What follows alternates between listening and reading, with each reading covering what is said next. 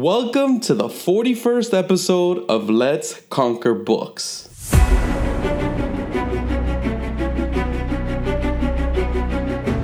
Atul Gawande in his book Being Mortal said, "Life is choices, and they are relentless. No sooner have you made one choice than another is upon you." In this episode, I talk about the 4 simple ways you can become better at delaying gratification, which are starting incredibly small, improving one thing by 1%, using the Seinfeld strategy, finding a way to get started in less than 2 minutes. So let's get into it.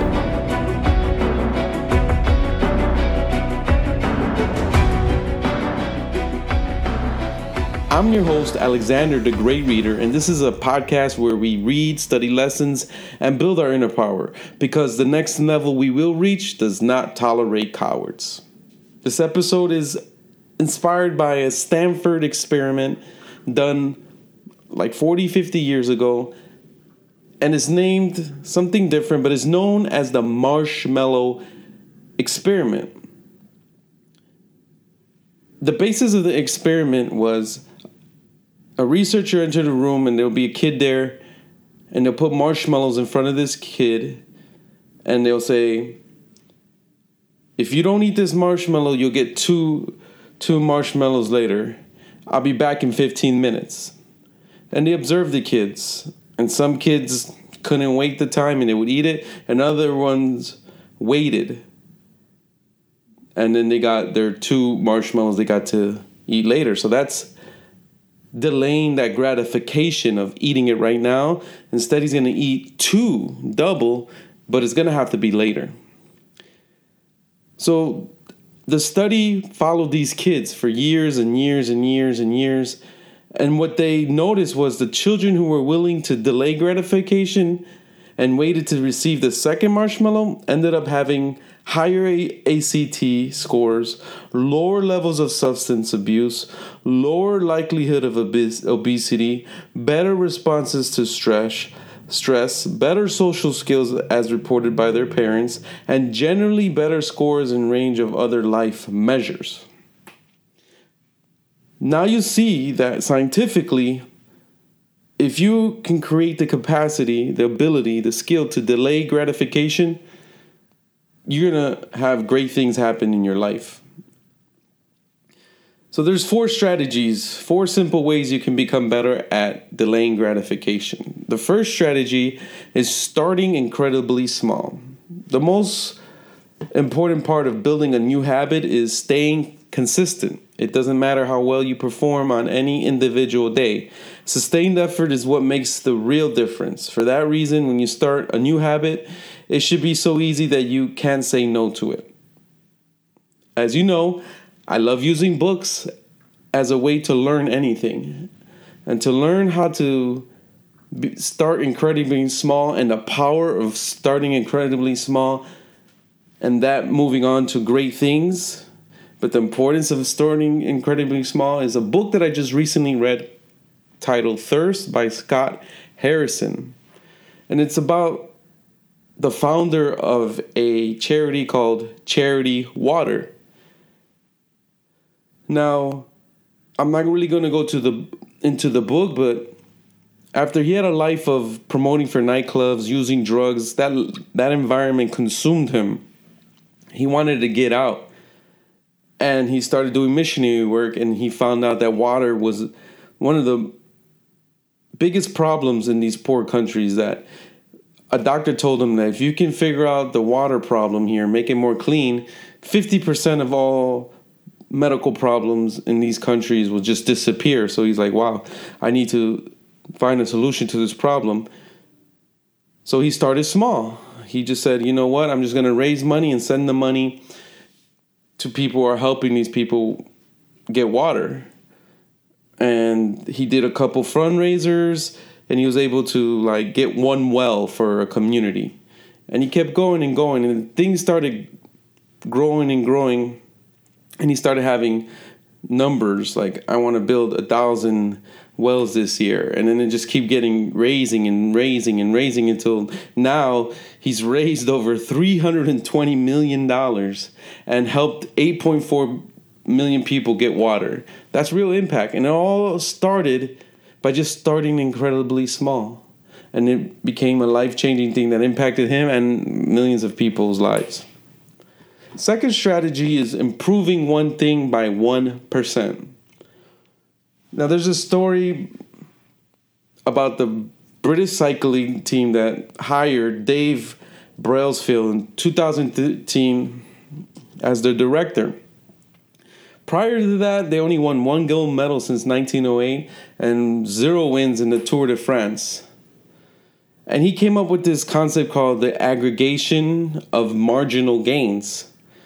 So it's searching for tiny margin of improvement in everything you do.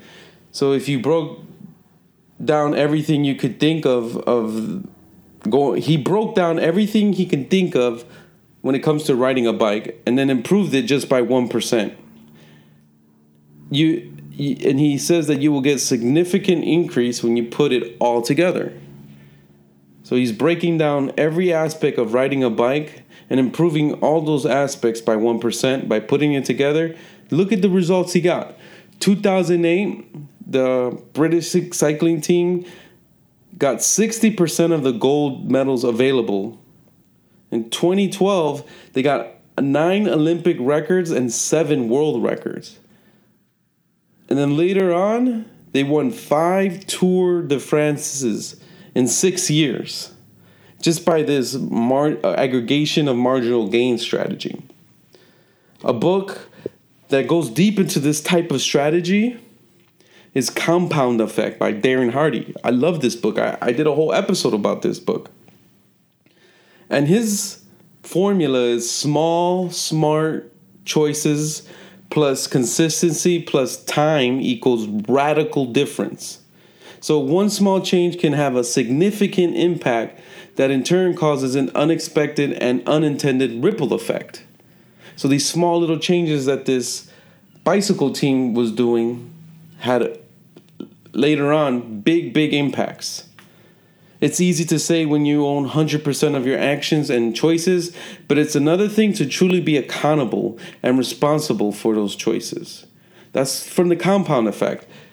So you got to take responsibility like this director did. And he worked on improving 1% of all these different aspects of biking. The third thing is giving a little more time, energy, or thought to your efforts won't just improve your results, it will multiply them. So as you see, that director, he gave time to finding out all these different aspects of biking. He put the energy of improving all those by 1%. And he put the thought and effort into all that he was doing. And the results were amazing. And the compound effect is like that. You just do these little changes, step by step, time by time. And in the future, you're going to see great results. And that ties in with delaying gratification. It's just little by little, you're going to get better results later, but you're delaying those results. But the results are going to be better. Instead of eating that one marshmallow now, you're going to get 2 later. Double. Better results. Strategy number 3 is using the Seinfeld strategy. So this comes from a story of a comic who once asked Seinfeld for a tip as a young comic. And he told him, better comic equals better jokes. And he told him to put a big wall calendar that you can see the whole year on one page, and you hang it on a prominent, viewable, high traffic place in your house or office, and write a joke every day is the goal. And if you complete that goal, put a red X on the calendar. After a few days, you're going to have a chain. Then keep at it, and that chain will grow. You'll like to see that chain growing after a while, and then your job is not to break the chain. That's the advice Seinfeld gave to the young comic. So the example is, don't break the chain of your daily reading habit. That's my chain. I read every day. Like exercising every day would be another example. And if you don't break that chain like me, you'll find that you'll complete your reading challenge rather quickly, like I have. I'm almost at 200. That wasn't even my reading challenge, but I don't break the chain. A good example, a good way to understand and gain knowledge on this strategy is a book called The War of Art by Steven Pressfield. The 3 strategies or takeaways from this book for this strategy is that you're not alone. Everyone struggles with resistance. So the force that makes you swallow your urge to pursue your dream is called resistance, and everyone in the world struggles with it. You're not the only one. It's this negative opposing. So resistance is this negative opposing ghastly little voice that tells you to stay at your job and not risk failure, that you're not good enough to paint something great, and they can always start working out tomorrow. So you're going to have this resistance of breaking the chain, that daily habit, that daily task you're doing. So you got to understand that it's resistance, and resistance manifests itself in the form of fear of failure. You're going to fail at keeping that chain. The procrastination of getting that X on the calendar, the self-doubt. Can you really keep this thing going? Can you really write a good joke every day? Worst of all, it's universal. It doesn't exclusively speak to you. It targets everybody. Everybody's going through resistance. The second takeaway from the book is you must treat your dream like a full-time job. What do you do to combat resistance? What any professional would do. You work. So you work every day to write that joke. You work every day to get that reading time in. You work every day to whatever your goal is. Every day, make sure that you're doing the work to get that X on the calendar and keep that chain going. Do you show up to your job on time? I bet you do. Do you keep working when things hit the fan? I bet you do. Do the same for your dream or whatever you're trying to accomplish and keep that chain going. The third takeaway is when you commit to a territory, you can change the world. So your territory is a place where you feel you grow, where you're challenged and satisfied at the same time. And that is me, is reading. That's my territory. That's what I'm trying to master. There's an endless amount of growing, of reading. There's different genres and book types that are challenging me, and it satisfies me once I overcome things and read different types of book. And you can only become king of your territory. It's the only way that you become king of your territory is through hard work. So I'm trying to be a king of the territory of reading books. And the only way I can do that is do daily hard work, putting that X on the calendar and making that chain keep going. And your territory is endless because you get back however much you put in. So my territory of reading is endless. There's literature, there's nonfiction, there's memoirs, there's making podcasts about reading, there's book reviews, it's endless. It's as much as big the territory you want. The fourth strategy is finding a way to get started in less than 2 minutes. So the 2-minute rule is when you start a new habit, it should take less than 2 minutes to do. Let's say running a marathon. You shouldn't start your habit or anything like that saying, I'm going to run a full marathon. No, that's your end goal. You're going to have to delay that gratification of one day running a marathon. There's going to be a process. And that process is running a half marathon. But that's still, you have to delay that. You're going to have to run a 10K. Delay that. You're going to have to run 5K. Delay that. 10,000 steps a day. Delay that. 10-minute walk a day. Delay that. Now you're down to your 2-minute habit that you can do. That'll get you to your running marathon. And it's tie your shoes. That takes less than 2 minutes. So you tie your shoes and that sets it. Now you're going to go get your 10-minute walk. Now the 10-minute walk is nothing. Now you're getting your 10,000 steps. Now you're running 5Ks. Now you're running 10Ks. Now you're running half marathons. Now you're running a marathon. And it all started with tying your shoes. A good example about this strategy is the 5-second rule book by Mel Robbins. So the 5-second rule builds courage like compounding interest.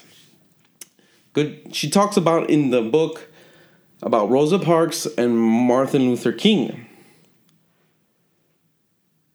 That they both did a quick decision that took less than 2 minutes. She got on the bus and said, you know what? I'm going to sit down. I'm tired. I'm tired of this injustice. I don't care. And that led to a lot of things. That was a spark. Martin Luther King was supposed to go down and support these people. He made that decision in less than 2 minutes. Says, okay, I'm going to go. And that led to a lot of great things for the African Americans in the United States. So you can stop waiting for the right time because it'll never come for 3 reasons. Change is always a new thing. It's new. Change is always new. It's not something you're accustomed to. It's not something that you have experience in. It always comes with uncertainty. You don't know what this change is going to happen. You know that if you eat that one marshmallow right away, you're going to get that satisfaction. But you don't know that if you wait and get 2, how that feels like. But after you delay and you get 2 and you say, wow, you become proud of yourself, your willpower. There's a lot of aspects of delaying that you become aware of. And it's also scary. Change is scary. Or the right time is waiting for the right time. If you're not waiting for the right time, it can be scary. Just like having a kid. You know, everybody wants to wait and says, no, but what if we don't have insurance? What if we don't have enough money? What if? It can get scary. But you got to make that decision quickly. And lastly, feelings are just suggestions. That's what the book talks about, which is why you should use psychological intervention to override them. She talks about Antonio Damasio's work. It's another book. I haven't read it. I've only heard good things about it, called Descartes' Error. He lays out the results of his research that suggests as much as 94% of your decisions are ultimately decided by feelings, not facts. He therefore calls us feeling machines that think, not thinking machines that feel. So the sequence of events usually isn't think, then act. What he's saying is we feel, then act.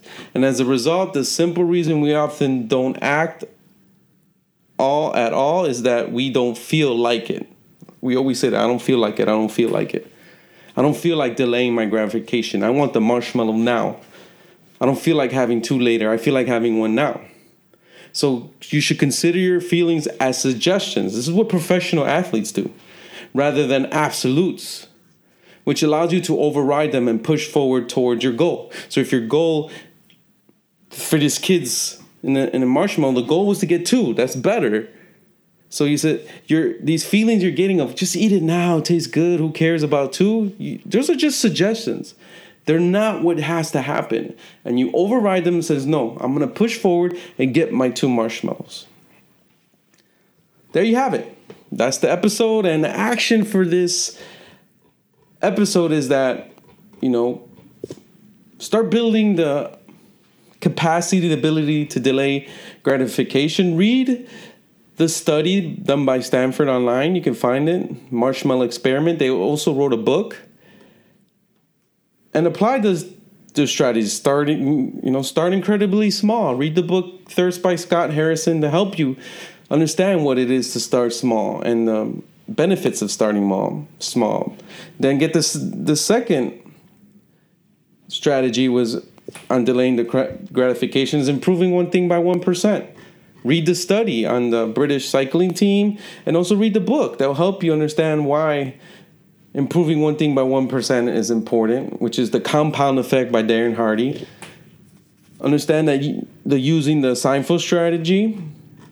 Read the War of Art to really get a deep knowledge on this. And find a way to get started in less than 2 minutes. Read the 5-second rule by Mel Robbins to get more understanding on the power of starting really quick. I want to thank the listeners and you, the listener, for helping the podcast get over 3,800 plays and downloads. The reading challenge for me is at 170 books out of 200. I'm making it 200 this year. And let's connect on Twitter, Instagram, and Facebook. All the links are in the description. I spend most of my time on Instagram. And I'm looking for show ideas, show guests. Guests like people who like to read books like me, have strategies on reading books, hacks on reading books. Maybe they're in the book world as publishers, as authors, as ghostwriters, whatever it is. Let's connect. And I'll catch you on the next one.